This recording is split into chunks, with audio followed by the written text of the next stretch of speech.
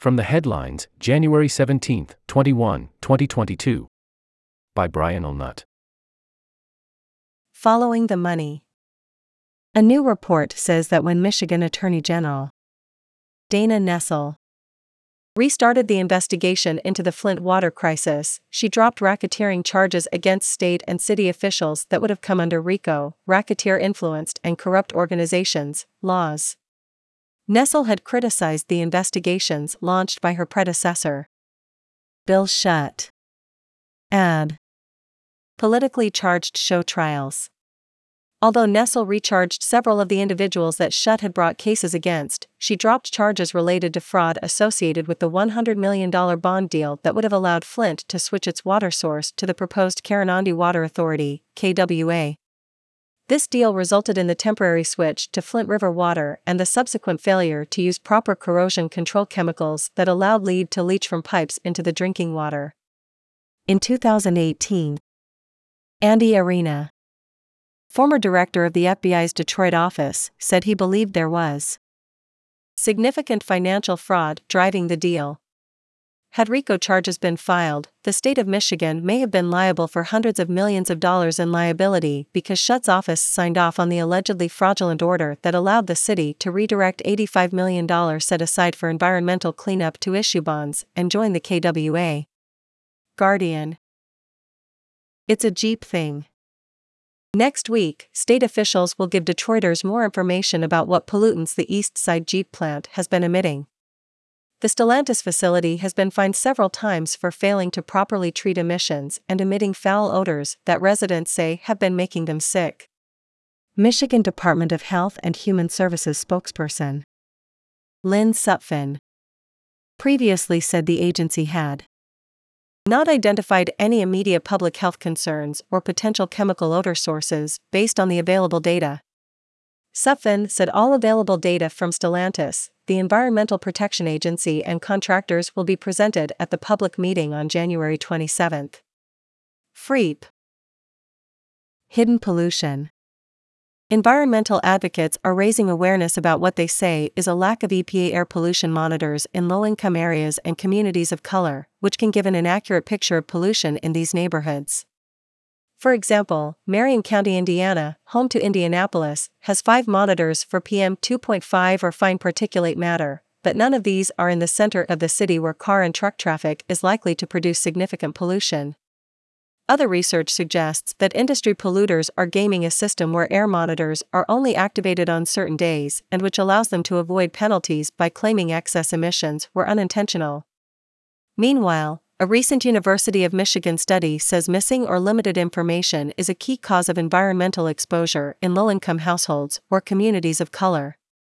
Mother Jones, Journal of Environmental Economics and Management. Coal ash cover-up? Coal ash ponds at the Erickson Power Station in Lansing are leaching contaminants like lithium and boron into the groundwater and potentially contaminating residential wells. The plant is operated by the publicly owned Lansing Board of Water and Light, BWL, whose records show the utility broke federal rules by failing to monitor groundwater for several years. BWL says it will remove coal ash from the ponds. But Lisa Evans, attorney for the environmental nonprofit Earth Justice, calls the cleanup plan inadequate and says the utility should also be testing drinking water wells. Dave Price, chairman of BWL's board, said the BWL's administration failed to inform the board of the violations and that he was recently told the ponds weren't contaminating groundwater. The Biden administration has recently begun enforcing regulations that will require power plants to clean up their toxic coal ash waste. City Pulse, CNN. Treaty rights. Last year, Wisconsin officials issued an advisory against eating Lake Superior rainbow smelt, the first advisory issued for any of the Great Lakes that was triggered by PFAS contamination. PFAS, the so-called forever chemicals linked to cancer, threaten smelt and other fish that indigenous communities in Michigan and Wisconsin depend on. The plight of Great Lakes fish is especially troubling for tribes who have retained the liberty to hunt and fish as part of their treaty rights, only to see those rights devalued by contamination. In those agreements, we retained our rights to hunt, fish and gather, said Jerry Jondro, a member of the Keweenaw Bay Indian community. In exchange, the U.S. got all the land. It's accruing wealth. But the fish, the water, those things are becoming sick.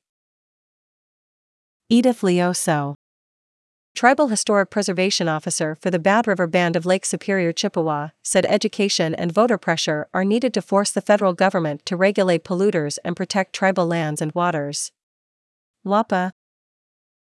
Meijer announced that it will cut its carbon emissions by 50% by 2025. The grocer said it will meet this goal by purchasing more renewable energy, piloting geothermal refrigeration projects, and expanding energy and fleet efficiency programs. Meijer's announcement is notable for the short-term nature of its goal and the emphasis on absolute emissions rather than an intensity target. The latter would have allowed the company to keep polluting more by claiming that it's making more efficient use of that pollution. However, there's no indication that this goal looks at the store's supply chain, which likely makes up a large portion of the emissions involved in their operation. Channel 4, GreenBiz. Planetary limits.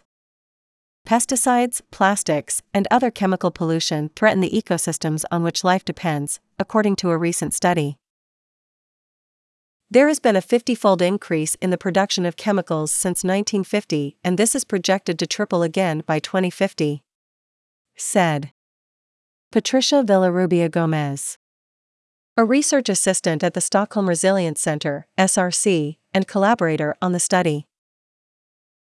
The pace that societies are producing and releasing new chemicals into the environment is not consistent with staying within a safe operating space for humanity.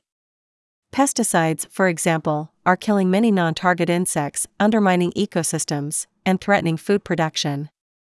Researchers say stronger regulation is needed to cap chemical production, which could involve establishing a global body to monitor the problem similar to the Intergovernmental Panel on Climate Change. Guardian.